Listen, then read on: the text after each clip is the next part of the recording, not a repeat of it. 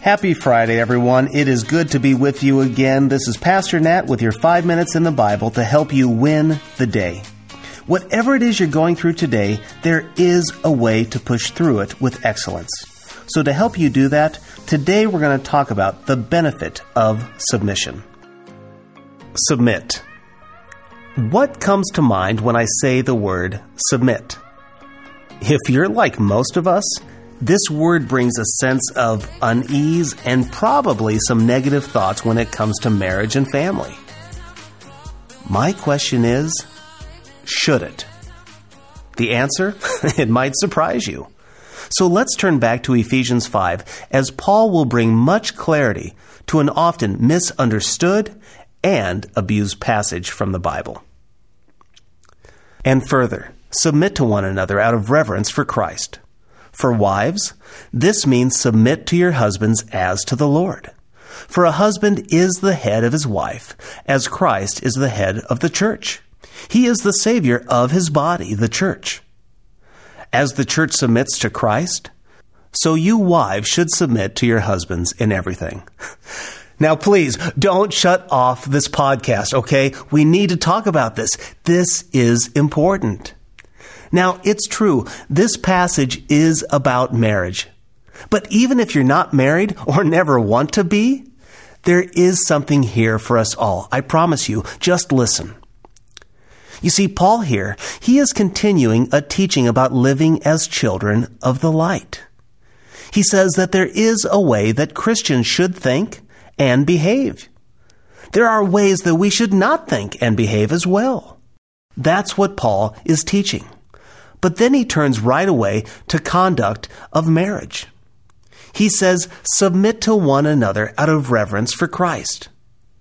You see, most people, what they do is they focus on verse 22, which says, wives, submit to your husbands.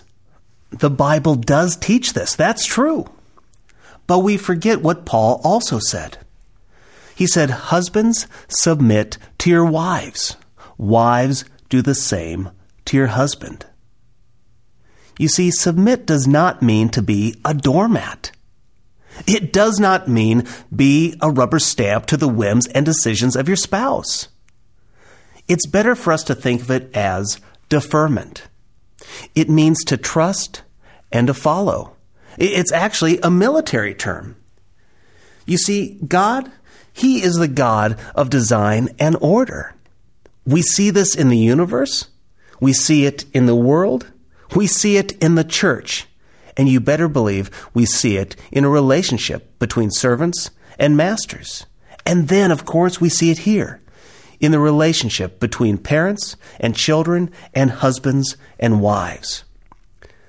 You know, as an employee, I have no problem submitting to a boss that I trust. As a child, I have no problem submitting to a parent if I trust them. If a husband is following God, it makes it a lot easier to trust and defer. As a godly husband, it's easy to defer to a wife who is godly. We have to remember, marriage is a partnership. It's a team. It means deferring to strengths and weaknesses. It's ultimately about trusting God, trusting each other, and trusting the outcomes that God desires. Today, my challenge for you is to trust and submit, to defer. If you're married, find one practical way to communicate that you trust and that you will demonstrate that trust.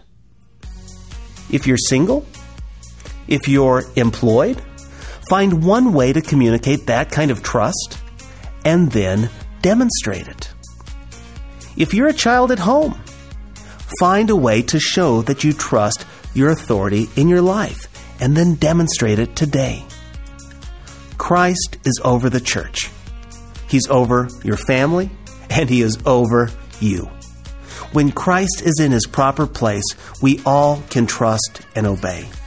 I'd love to have you share your thoughts and your response as you wrestle through this passage today. Comment below and let's talk together.